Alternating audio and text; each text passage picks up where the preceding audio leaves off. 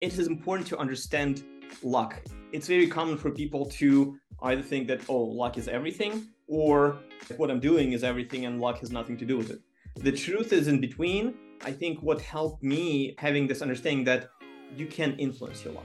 It still plays a big role, but you can actually change the odds, and you can change the odds by orders of magnitude. So you can increase your probability of success in a specific area by 100 times, by 1,000 times, but even by 1,000,000 times. Hello.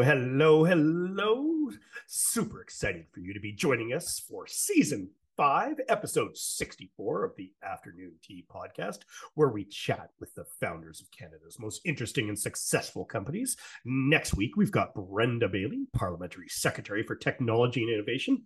But this week, this episode 64, we have a fabulous guest joining us, Max Litvin, founder of Grammarly.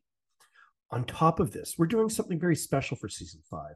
Canada has so many amazing startups that I wanted to share some of my favorites with you. Today's Canadian Startup of the Week is an awesome Vancouver-based company named Makeship. So we'll learn a little bit about Makeship, whose founder, Rakan El-Shawaf, also has a well-thought-out question for Max. But first, let's chat with Max as he shares stories about his journey building Grammarly, how taking on a big challenge means you need a big team, how important core values have been to scaling Grammarly, the pros and cons of a remote workforce, and how while luck is important, there are ways you can affect your odds 1,000-fold.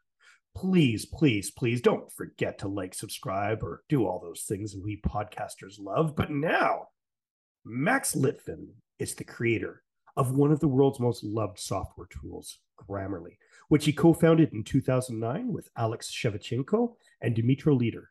I state loved due to its 30 million plus active daily users, including me. Prior to Grammarly, Max co-founded MyDropbox, a plagiarism detection company, and served as the director of product strategy at Blackboard after it acquired his company. Max, thank you for joining us today. Thanks for having me, Chris. I'm excited to be on this show, and looking forward to chat. Fantastic. Well, I mean, I really do want to touch on that. How often do you hear from people that say, "You're from Grammarly, you founded Grammarly"? I love that company. Is that just because that was the feedback I got every time I mentioned the company name? Do you get that as well? Oh yeah, I get it very often, especially when I wear Grammarly swag, like in the ski slopes or when biking, and people on lifts recognize it and just start a conversation. And it was funny that a few years ago, it was mostly, "Oh, you're from Grammarly, my kids love it." And now it changed, "You're from Grammarly, I love it." Yes. Which is kind of a matching our shift in where the product is going as well. Oh, that's fantastic. But yeah, I wish I could figure out how to create the magic you've created. Well, let's just talk about that. Can you share the creation story behind Grammarly?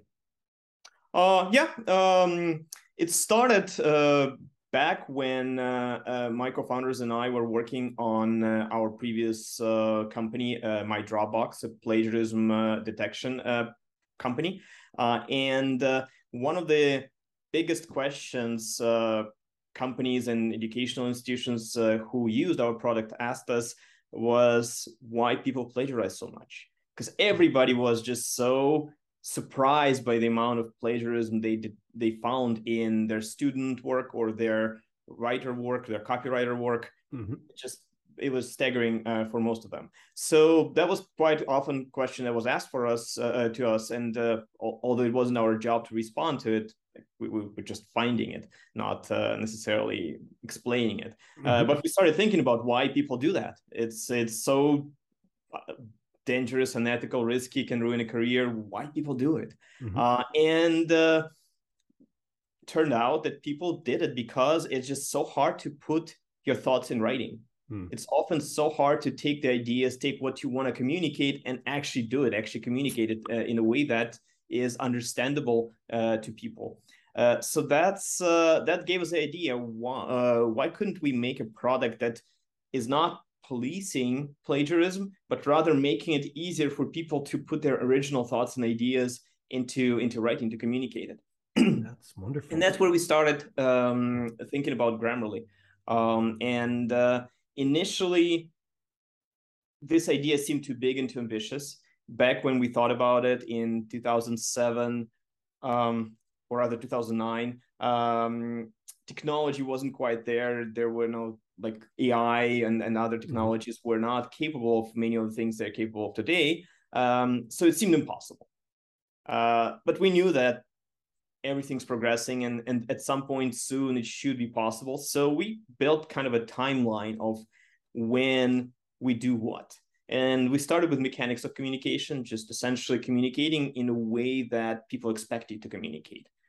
Spelling, grammar, punctuation, structure of sentences and paragraphs, basically just making sure it's understandable, it makes sense, and kind of makes you look like a reasonable person.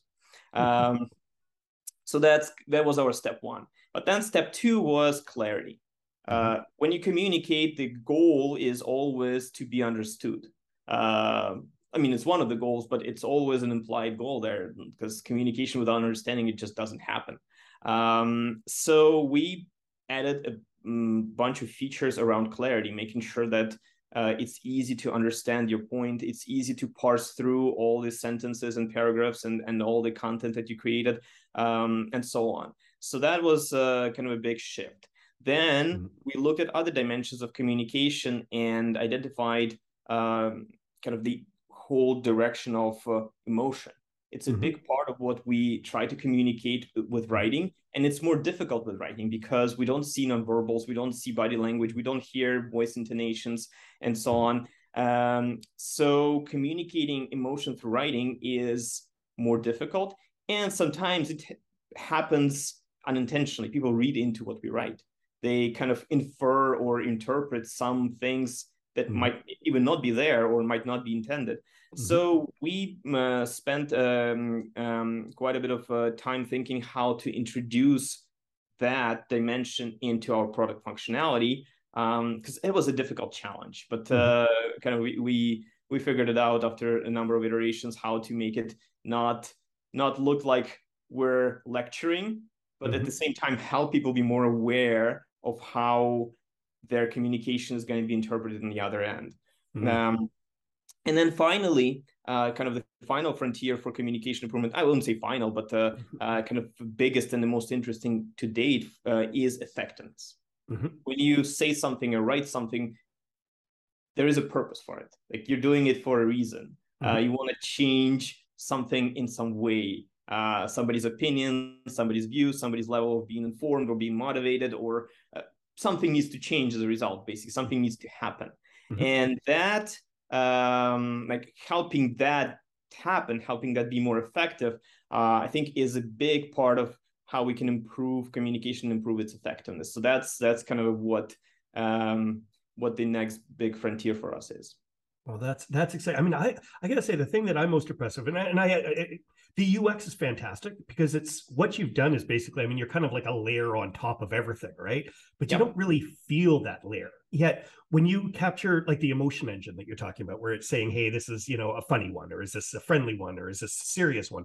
It's just very simple iconography to showcase that in a percentage. I think that's wonderful. But what I love about the product now is you're simplifying my language. Like it's not, I've been speaking English a long time, been writing in English a long time, and you're making me speak in fewer words and writing in fewer words. And I think that's a super interesting problem I didn't even know I had until you read it and you're like, yeah, you know what? I don't need to say really that many times or any of these things. So you're really making a positive effect on the way I communicate. So again, I'll do the heart thing because that is, for those who can't hear, I've got a little bit of a K-pop heart going. Probably did it poorly.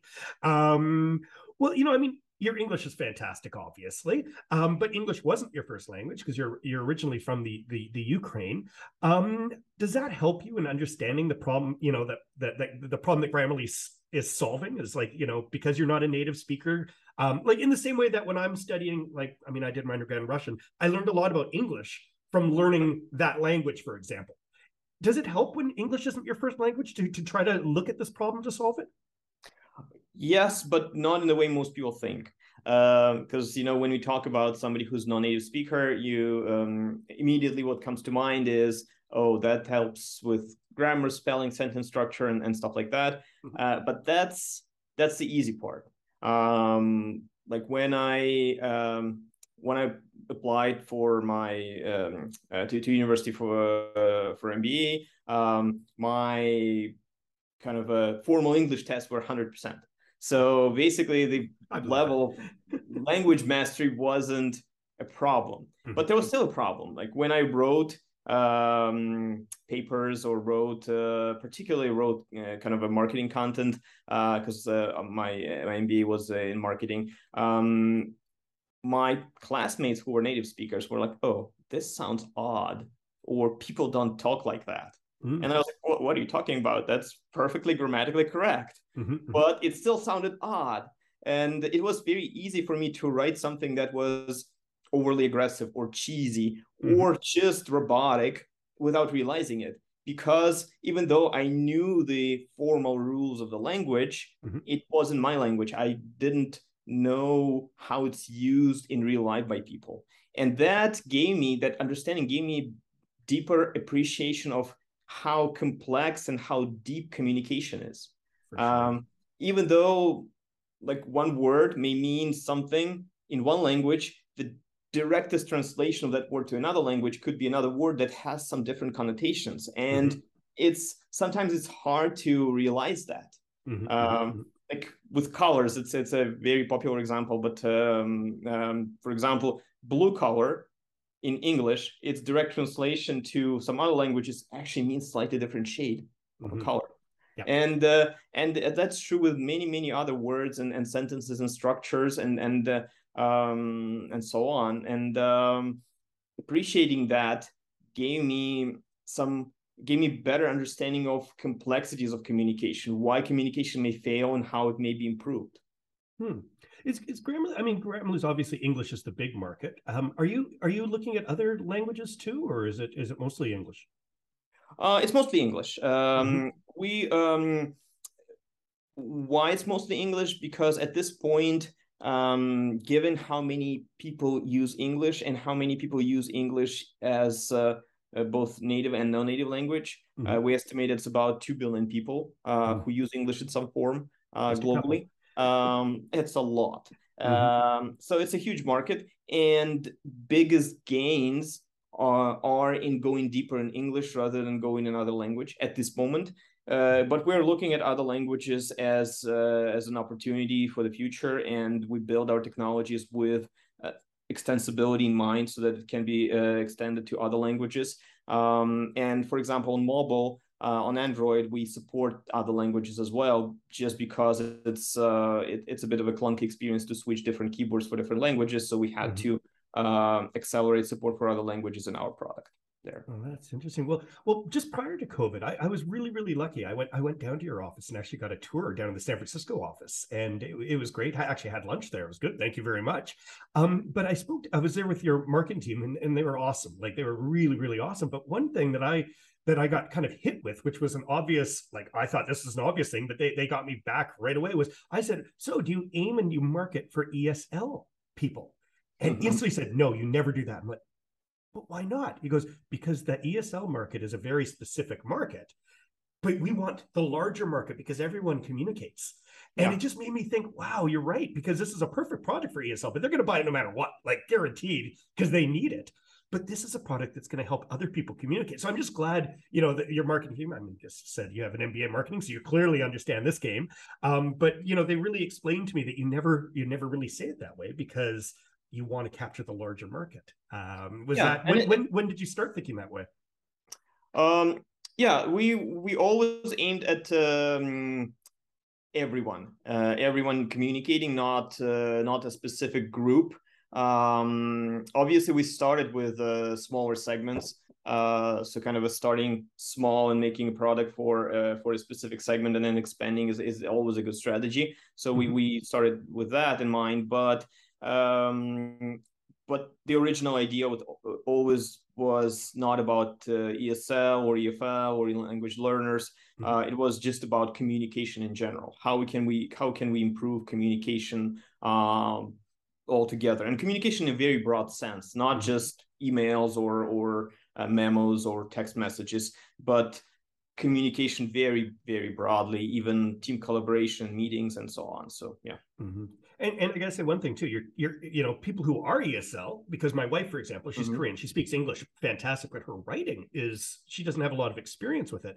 But when she started using, I've noticed, with Grammarly, with her writing, I've noticed that she's using words differently. So I want to say that, this is probably not the original goal, but you're actually educating people as they're even just using a product, which is, sorry, Duolingo, I'm not learning as fast as that. Grammarly is the way to learn, I think. But, well, one thing that you have that I think is really interesting is you're driven by eager. So that's the ethical, adaptable, gritty, empathetic, and remarkable. How did you come up with that? Oh, that was a big process. We when we realized that how big the challenge that we are facing is in terms of technology to build it, we realized that we need to build a big company. Because it's a big problem, big challenge, and it takes a big team to solve it. And when we realized that, the company needs to grow, we tried to come up with a foundation that could last years. And what's extensible, what doesn't change frequently, and that what could be scaled and be useful. And we thought about it for a long time, and values was an answer. That values is something that doesn't change often. Most people don't change their core values throughout their lifetime or change them very slowly. Same with organizations. Values can be applied to shortcut decision making. Let's say we don't debate if something is ethical or not ethical. We don't debate it. We just made an ethical decision. Or we don't debate when something is there is aversion to change. Well, aversion to change is not adaptable. We should look at change as opportunity. So there is no debate around that. So it kind of shortcuts a lot of discussions. Also helps explain things faster and more clear to a team or across teams. So it's kind of a common language and common decision-making framework. So very practical thing. So how do we came up with a specific set of values? Sure. Took several iterations.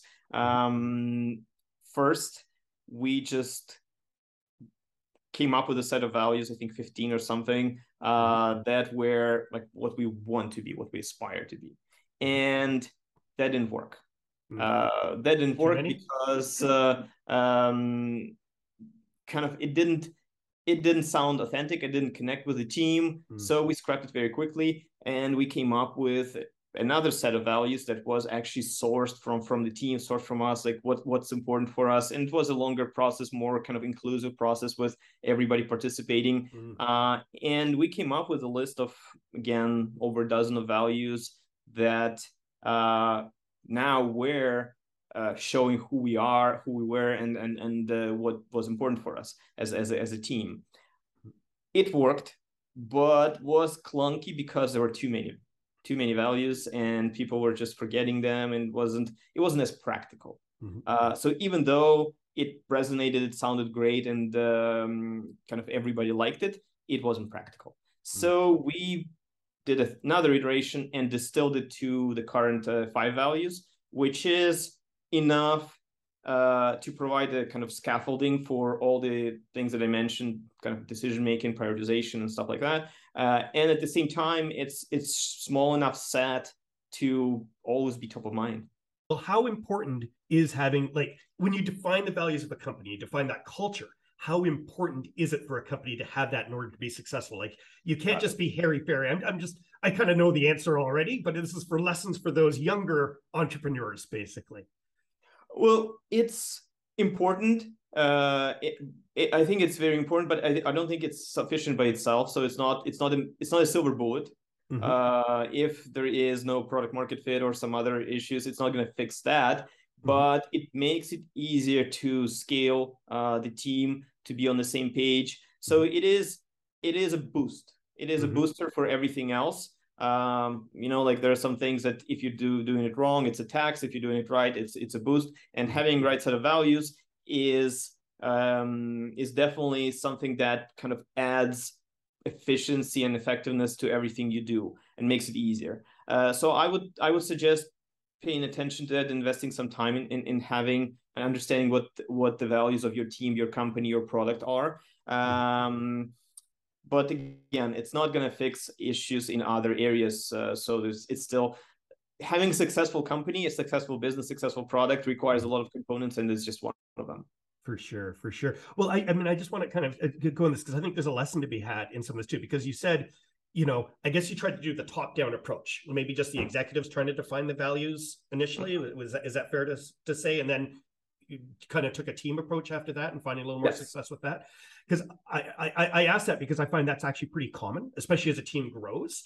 And the lesson that I've learned just from talking to many, people like yourself is that it's really important to have the team involved in that to get a true sense of what the values are, because people, they feel like mercenaries if they don't have their own say in what the values are, or at least can grow into them. So it's just something I want to touch on, that it's really important that you democratize your values. You make people understand them. Would you agree with that?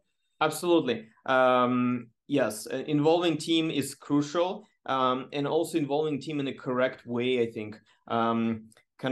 Values is not what you think you should be. Values is what is really important to you. So kind of being honest with yourself about the values. What is important for you, regardless of anybody watching, or it's not who you want to be to the public, it's who you really are. For sure. And I would even say, we have our, in our companies, our go-aways where we, have the team think about these things and really kind of define them. And once you have them defined, like, for example, a vision statement or, a mission statement or all that, it affects everything. It really does affect everything. How we sell, how we hire, how we do everything is really, is comes from just those statements alone. So, people really do have to understand that it's important to think those through, not just, this is what we are, boom, done. It really, you won't be successful in that, and especially in the tech world where if you want to hire well and all that, I mean, product matters, obviously, but culture matters too, because a lot of people want to get behind something that they believe in, and values is a good part of that.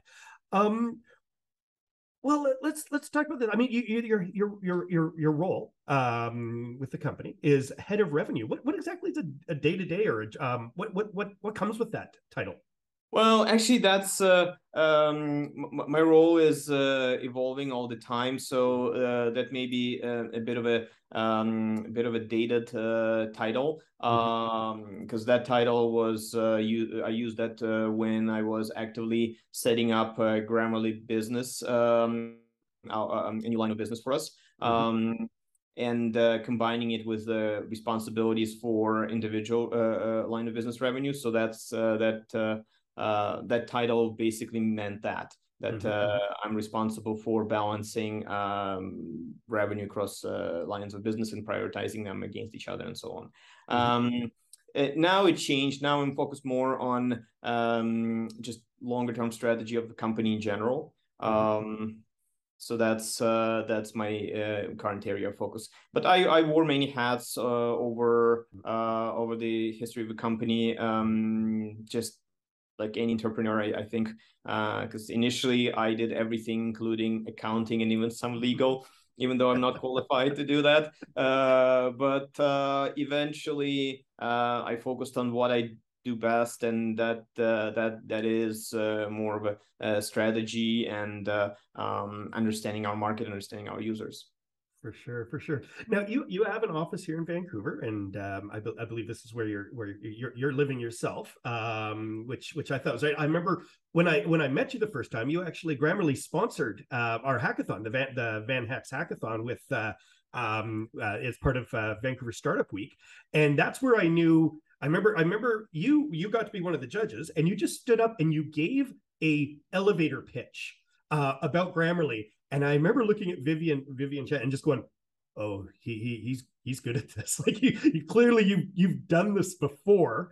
But I was really impressed because apparently from what I heard from your marketing, you just basically got in Vancouver and you wanted to start roots right away. So I really saluted you to be so active in the community right off the bat, which I thought was fantastic. But can you tell me, I mean, the company's headquartered in San Francisco. Can you tell me a little bit about the dynamics of the different office spaces and maybe what each one does? Yeah, of course. So our office in San Francisco started a few years after we started the company. So the company was started in 2009, and office in San Francisco, I think we opened it in 2012.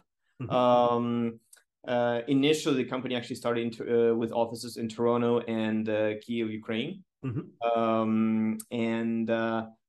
Then we relocated Toronto office to San Francisco, and then opened office in New York and in Vancouver. And now we also added a hub in Berlin. So that's kind of current company layout. And now I'm saying hub because Grammarly is a remote first company now. So our offices are not traditional offices. They're more of a meeting and collaboration spaces. Many people choose to work out of the office, but besides just attending meetings, they don't have to. So that's why we call them hubs rather than offices. So that's kind of the current structure. There is not much specialization across offices, so it's not like one office is engineering and other office is marketing. We didn't pursue that approach. We just use offices as centers, as hubs for the talent that's in that region, people in that region, but we want to be able to hire broadly.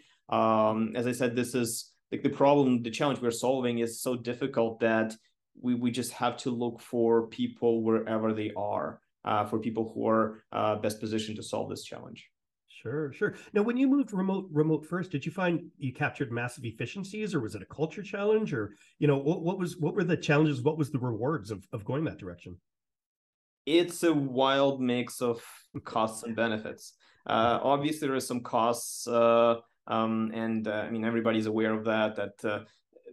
Spending less time in person takes longer to build trust. It takes longer to pick up on kind of this ambient background knowledge and so on. But at the same time, there are efficiencies in just having more flexible lifestyles, and being able to hire people from just broader geography. And I think that is really important, especially when you're solving challenges that require kind of top-notch, bleeding edge specialists and experts. And they may be like somewhere where you don't have an office, or somewhere they're not in a position to relocate. And initially, that's kind of why, for example, we opened the New York office when we had office in San Francisco, because there were people on the East Coast who didn't want to move to West Coast, and we really needed them.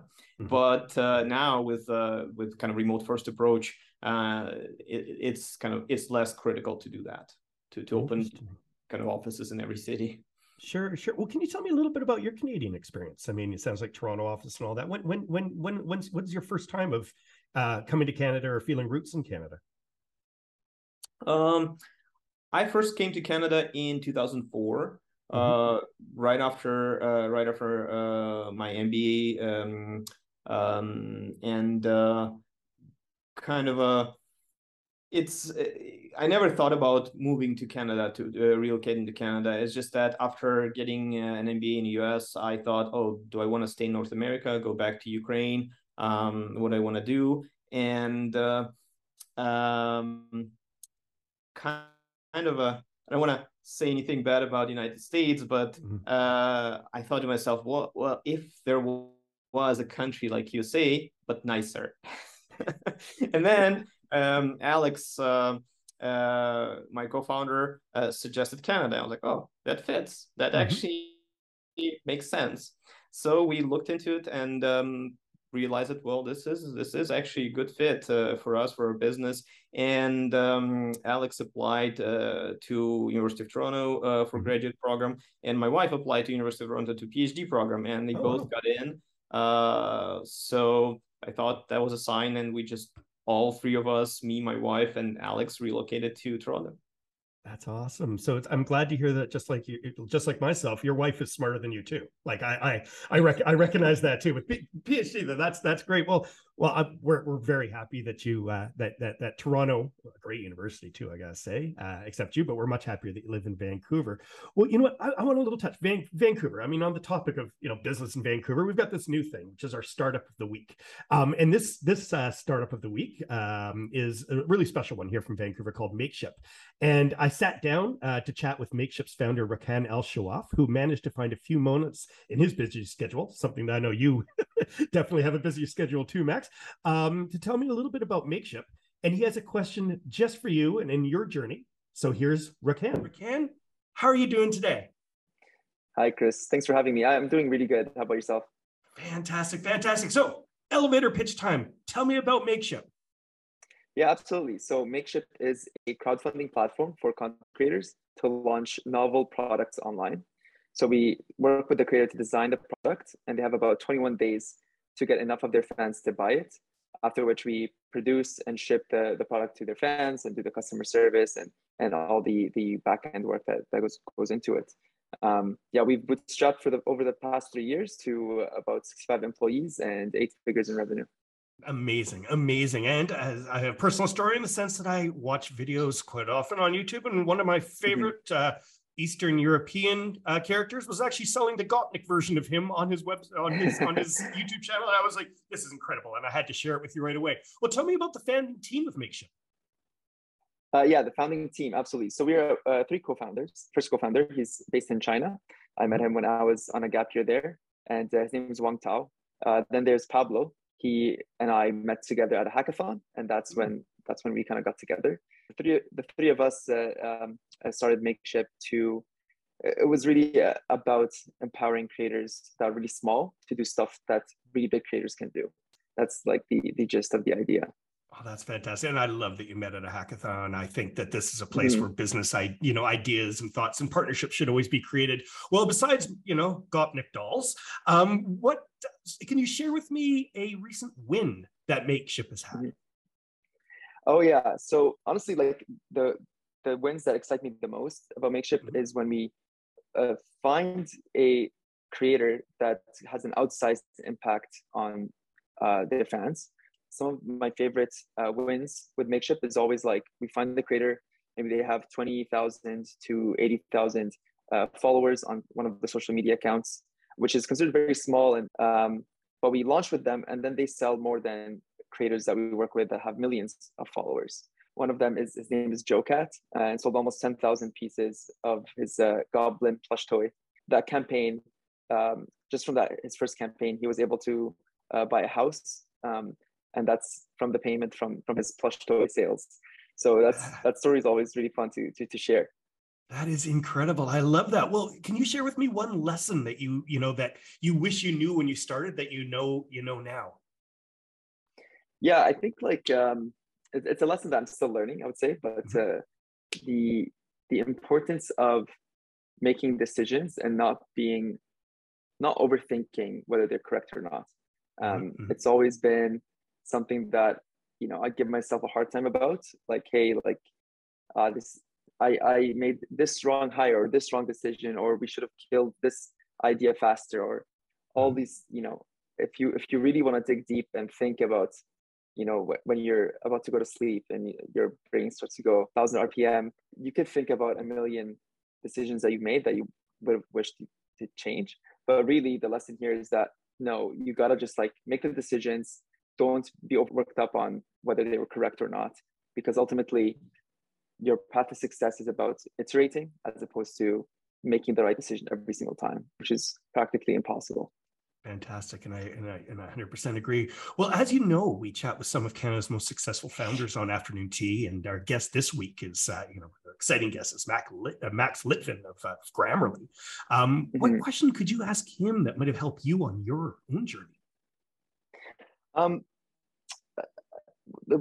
feel like I have a question I'm very curious about, and would definitely help me in my journey. But I'd love to know, like, Max started his Grammarly with, there are 3 Ukrainian-born founders, and I'm very curious how being an immigrant impacted how he built up the culture early on, and what what was different about the way he built his companies versus his peers that I'm sure he were all around him also building companies. How was their culture different because they were immigrants versus other companies? Yeah, I think it played pretty big role. And one thing about being an immigrant is it's hard to explain it or hard to put in words. And part of the reason why Grammarly exists, things are hard to put in words. I love that. But as an immigrant, you experience kind of people judging you by very kind of superficial things that you did differently, and they got interpreted, and sometimes interpreted in ways that are incorrect. And you realize that you need to kind of signal more, or pay more attention to how you appear in your communication, in your behavior, in things you do. And so that kind of helped understand the importance of communication, and helped was very consistent with the company mission.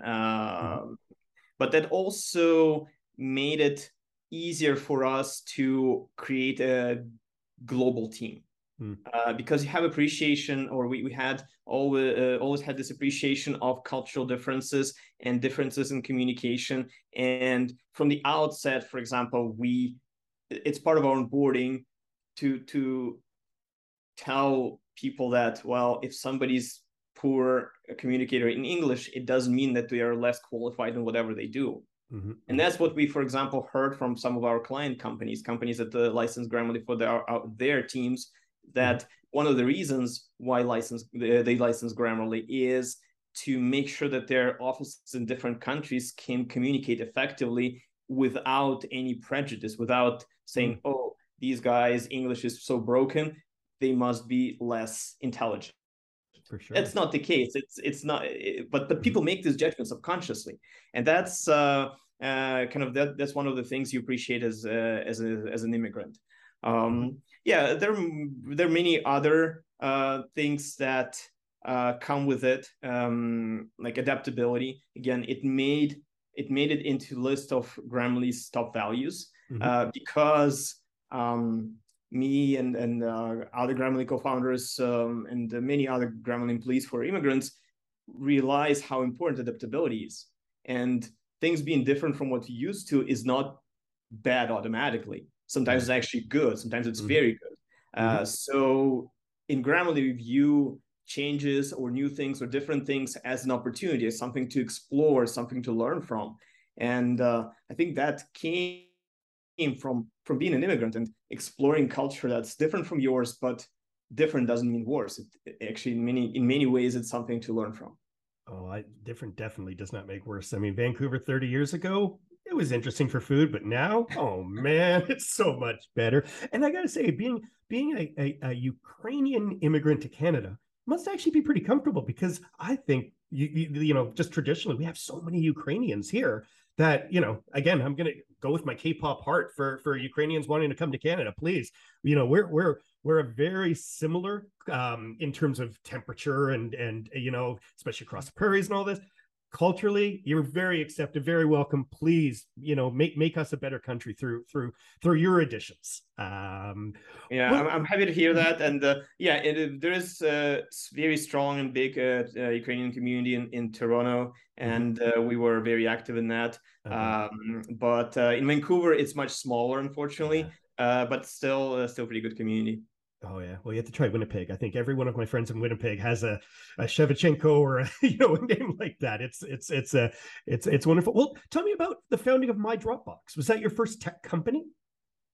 It was the first kind of real tech company. Alex, my co-founder, and we were working together since I think 1998 or 99. So we did a lot of smaller projects, but there was a more kind of amateurish just projects, not companies. My Dropbox was the first real business. And as I mentioned in the beginning, it was a plagiarism detection company. It was born out of a college project. We just built a technology just for our internal use inside our university in Kiev. And when we realized that, well, it has its use and its benefits elsewhere, we turn it into a real company. And it was easier to do that because at the time, both of us relocated to North America, which made it easier to start a company and market a product. Oh, that's cool. That's cool. And then it was acquired by Blackboard? Yes, at the time, Blackboard was the biggest learning management platform, and Alex and I, we thought, how can we take this product to as many people as possible, and kind of partnering with Blackboard in this way was a very interesting scenario for kind of delivering the product to as many people as possible, and it also enabled us to start Grammarly after that.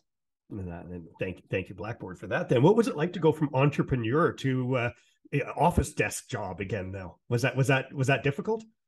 No, it wasn't difficult. It wasn't difficult because Blackboard at the time was a fairly flexible company. It kind of acted as a startup in many ways. It's fundamentally a tech company, edutech company. So it wasn't jarring experience, and it was a learning opportunity because my Dropbox was obviously much smaller. So joining a company with over 1,000 employees at the time was very interesting for me to in terms of understanding how things work, how teams are organized, and all that. Just I think this experience was invaluable to scaling Grammarly later. Well, that's interesting. I mean, that's you always hear about entrepreneurs just wanting to be entrepreneurs, but you took that time to really learn and, expand. And I think that's a really important lesson. Again, lessons we're trying to pass on to that next generation of founders here. Well, your MBA, you went to Vanderbilt, which is Virginia, right? Is that Vanderbilt? It's Nashville, Tennessee. Tennessee. Why Vanderbilt? Well, I don't know the answer to this question. I mean, there is an answer, but it's probably not a good one. I knew somebody who studied there, so it felt more kind of comfortable to go to that university. But I applied to a number of programs and could choose where to go, and chose Vanderbilt. And I'm not sure it was the best choice in retrospect, but I really enjoyed the program. It was very much case study focused, basically just seeing real company, real situation, and trying to solve their problem in like how you would approach it as with a team of peers. And I think that approach prepared me very well for entrepreneurial career, because basically as an entrepreneur, what you're doing is you're solving difficult problems with a set of peers. So that worked out really well. Well, very cool, very cool. Well, I mean, let's talk about Grammarly. I mean, you had a huge raise in 2021. It was a $200 million raise, which is amazing. What's it like to raise such an amount? And do you have that number in your head, or is that just kind of, the demand and the supply side just kind of works its way through? How do you come up to a number like that? Well, the number wasn't really important. It's just something that, like, we had a range in target range in mind, but otherwise it's just determined by circumstances. But that raise was particularly rewarding because most of it was liquidity for team members. So good. We almost kind of did a fake IPO, so to say, without actually doing an IPO, and that's why it was very rewarding to be able to show to team members that their equity they got is actually very valuable. It just felt really good. That must have been such a proud moment. I mean, so basically the capital wasn't required, because I'm assuming you're pretty cash positive, or at least I would assume a company like Grammarly is finding that. Well, what's the next chapter then? Without I guess showing too many cards, is it, do we do another round? Do you just keep steering? Do you look at a public market? Is there anything that you've got goals on? And if you say I can't say, I understand. Don't worry.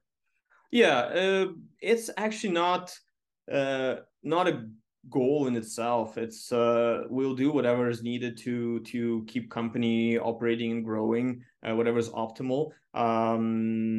We don't need to go public or raise another round for cash flow needs. So we'll do what strategically works, but it's not like, oh, this is the next milestone. We don't have milestones in the sense. Milestones are more about number of users, product features, so value we create for our users. That's where milestones are.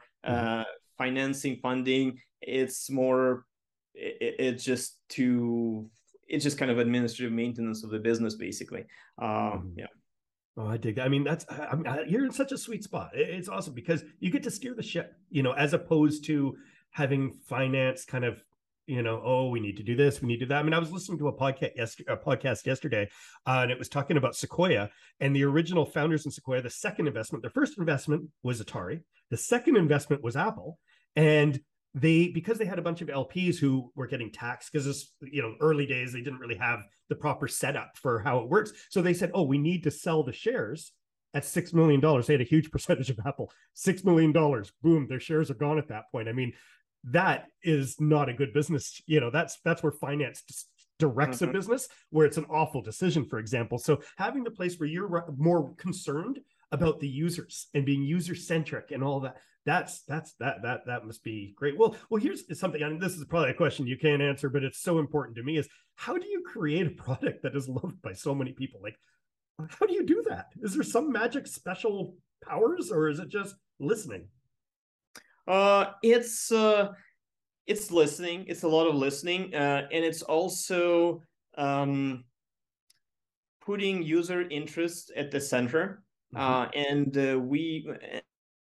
it's common to say that, but it really needs to happen. You really need to live and breathe that. And I'm not just saying that. It is how we operate.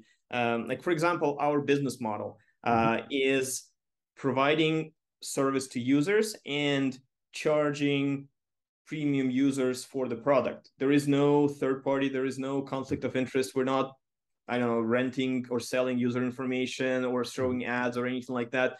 There is no, we're not conflicted in any way. We're serving only our users, and that's our kind of center of attention.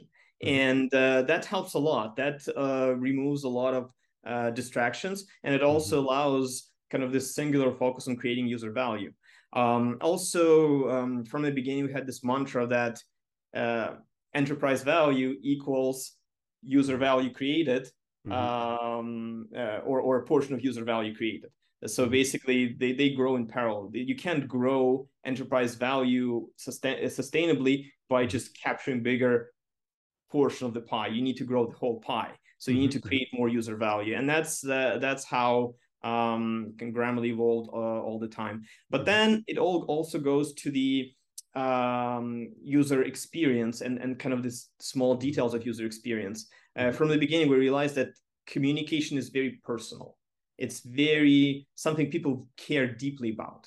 And because of that, it is very difficult to interject yourself into communication, to kind of be involved there. And that's why we spent tremendous amount of effort and attention on making sure that our user experience and user interface doesn't come across as, I don't know, censorship or judgmental or anything like that. It is your coach. It's there with you. It helps you. It empowers you. But it doesn't impose itself. It doesn't judge. It doesn't kind of give you a grade or so or anything like that. So you're free to take it or leave it. It's an advice. It's a helper, and that's what we are kind of.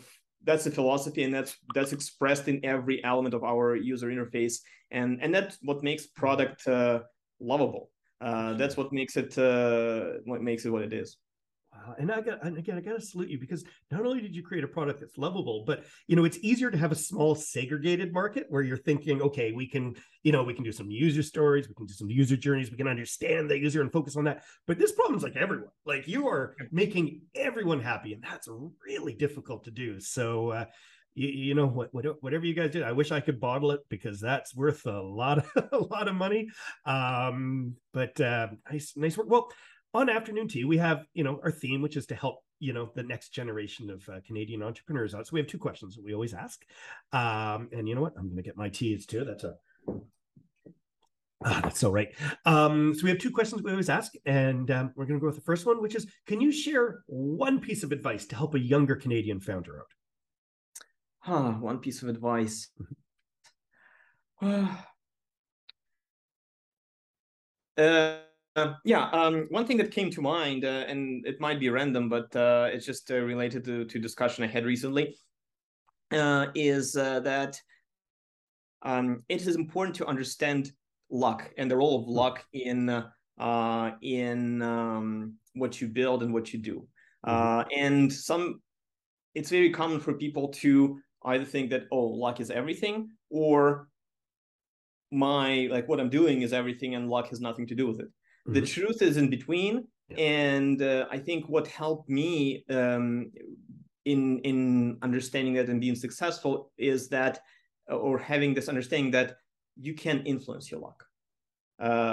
It still plays a big role, but you can actually change the odds, and you can change the odds by orders of magnitude.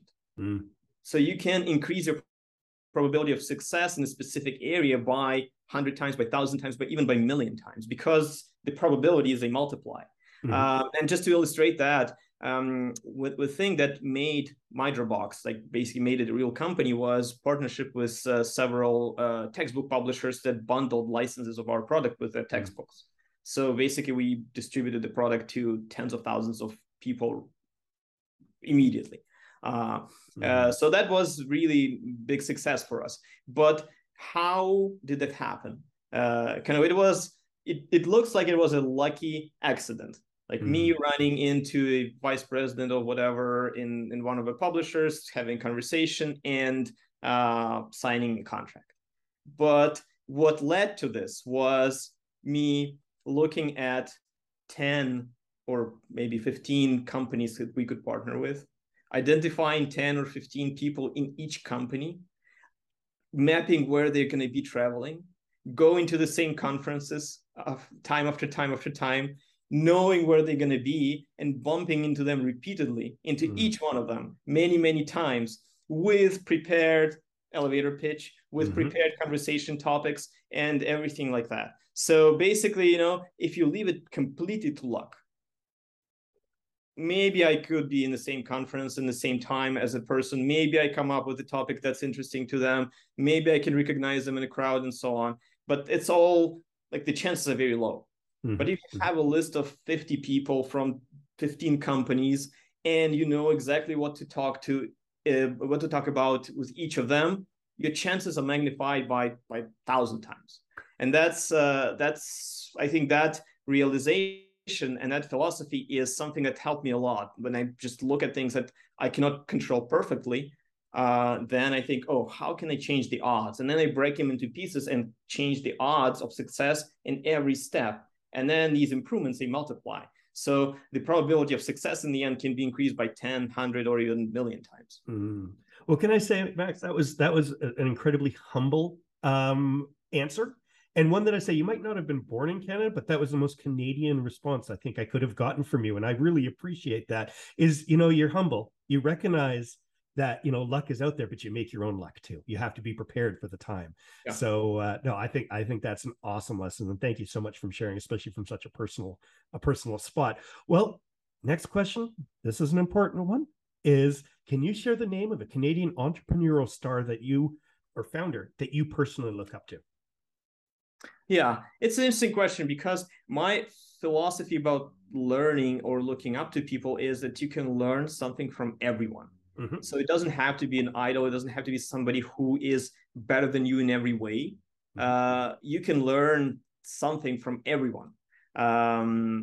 Even if somebody makes only makes mistakes. There are no people who only make mistakes, but let's say if somebody only makes mistake, you can still learn from their mistakes. For sure. So I follow a lot of people and try to find something to learn from everyone. Mm-hmm. But those that I would highlight, and I'm sorry if this is something that everybody brings up, but in our early Grammarly history, we looked up a lot to Slack. And there are a lot of parallels, kind of focus on design, focus on very pleasant and absorbing and attractive user experience, focus on kind of creating a tool for work that's pleasant to use and feels like a tool for fun. Mm-hmm. That's also kind of something that we borrowed some notes and some ideas from them. That was and boldness, mm-hmm. kind of some of the ideas, some of the moves, some of the decisions. It's like, really, can a small company do that? Can a company challenge status quo? Can a company challenge big tech? And that was eye-opening. I think that kind of boldness and braveness was there. Another big one that we follow is Shopify, and mm-hmm. that's why kind of I apologize for being predictable, because I think everybody refers to them, but they're a great company, and they have tremendous amount of user focus, and user kind of, they have different groups of users, both shop owners and users, individuals who are mm-hmm. shopping, and they manage to serve both audiences quite well. I think that's a really important ability, being able to identify that your users are not all homogeneous groups. They're actually different groups, and there are different things important for them, and still be able to navigate that. That's awesome. I mean, these are two great companies. I mean, you want I actually have a personal Slack story, which I think is kind of interesting. I mean, when we founded our company, we worked with their San Francisco office before they were Slack. So they were Glitch, which is the old mm-hmm. video game, and we built their Android app. And we actually got to see the Slack version 0.001, whatever you want to call it, because obviously, or the history is Glitch unfortunately failed as a company, which is too bad, because it was such a cute video game. And they said, okay, we have enough runway for something. What should we do? And they had their internal communication platform that we did get to see, and that's what became Slack, or was a $21 billion monster that he sold to, was it Microsoft, or I think it was Microsoft, or Salesforce. I think it was Microsoft though, but anyhow, he's Stuart Butterfield and team are just enjoying life now, I assume, which is great, because they solved a big problem. They communication en masse, and data that, hey, maybe I wasn't part of that original string, but now I can see what you guys were talking about. So I have I can index what the company's talking about without even having that conversation. So no, you chose two great ones, but I bet you both of them, if I asked them who they look up to, Max, it would be you and Grammarly. So I truly believe that. Well, Max, thank you for sharing with us today, for being a big part in the Vancouver and Canadian community as well. I think it's a great company, and you and your founders, co-founders, should be so proud of everything you've done. So thank you so much. Thank you so much, Chris. Ahoy, Afternoon Tea listeners. If you got this far, I assume you liked this episode, and that is awesome. Thank you. In such a case, please rate and review Afternoon Tea Podcast and subscribe on Apple, Spotify, or wherever you get your feeds from. Afternoon Tea is a podcast with a goal to share the stories of Canada's successful tech entrepreneurs in order to prepare the next wave of founders. We do have some great guests lined up for future episodes, but we would love to hear your thoughts too. Please do let us know who you think should be on the show. You can do so by emailing me at podcast@ttt.studio. That is podcast at TTT, that is 3Ts.studio. You will notice there is no .com because we are that sophisticated. Furthermore, you can find us at social media at TTT_studios. I look forward to chatting with you soon.